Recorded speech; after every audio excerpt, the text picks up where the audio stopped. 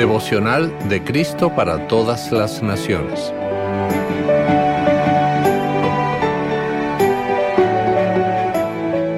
...25 de septiembre...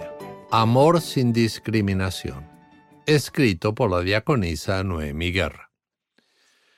El texto para hoy lo encontramos en Esther capítulo 3, versículos 8 al 11 y 13, donde dice: Entonces Amán le dijo al rey Asuero: Hay en tu reino un pueblo que se ha esparcido y distribuido entre todos tus pueblos y provincias. Sus leyes son diferentes a las de todo pueblo y no acatan las leyes del rey. En nada se beneficia el rey con dejarlos vivir. Si al rey le parece bien, emita un decreto que autorice su destrucción. De mi parte, yo pesaré 10,000 talentos de plata a los que manejan el tesoro para que los ingresen a los tesoros del rey. El rey se quitó su anillo y se lo dio a Amán, hijo de Amedata, el agageo, que era enemigo de los judíos, y le dijo: Puedes quedarte con la plata que me ofreces, y con ese pueblo puedes hacer lo que mejor te parezca.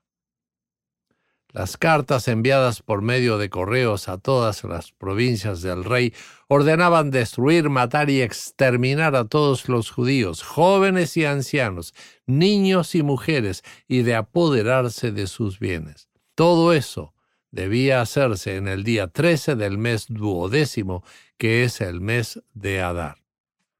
Este pasaje nos muestra la dura realidad de la discriminación y el prejuicio que sufrían los judíos en la época del rey Asuero.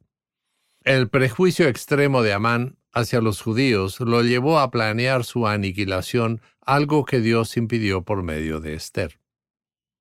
En la actualidad, todavía son muchas las personas alrededor del mundo que sufren prejuicios y discriminación por diferentes motivos. Por todos ellos podemos orar, al igual que por la unidad y la sanación de nuestras comunidades.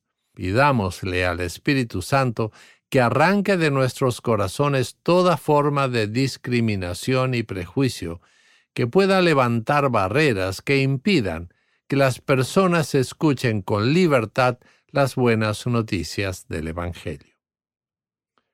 Oremos. Señor, ayúdanos a amar sin fronteras, así como tú nos has amado, y haz que tu amor y gracia nos inspiren a amar y aceptar a los demás sin prejuicio ni discriminación. Amén. Para reflexionar. ¿De qué maneras te ha demostrado Dios su amor a lo largo de tu vida? ¿Con quién puedes compartir hoy el amor de Dios?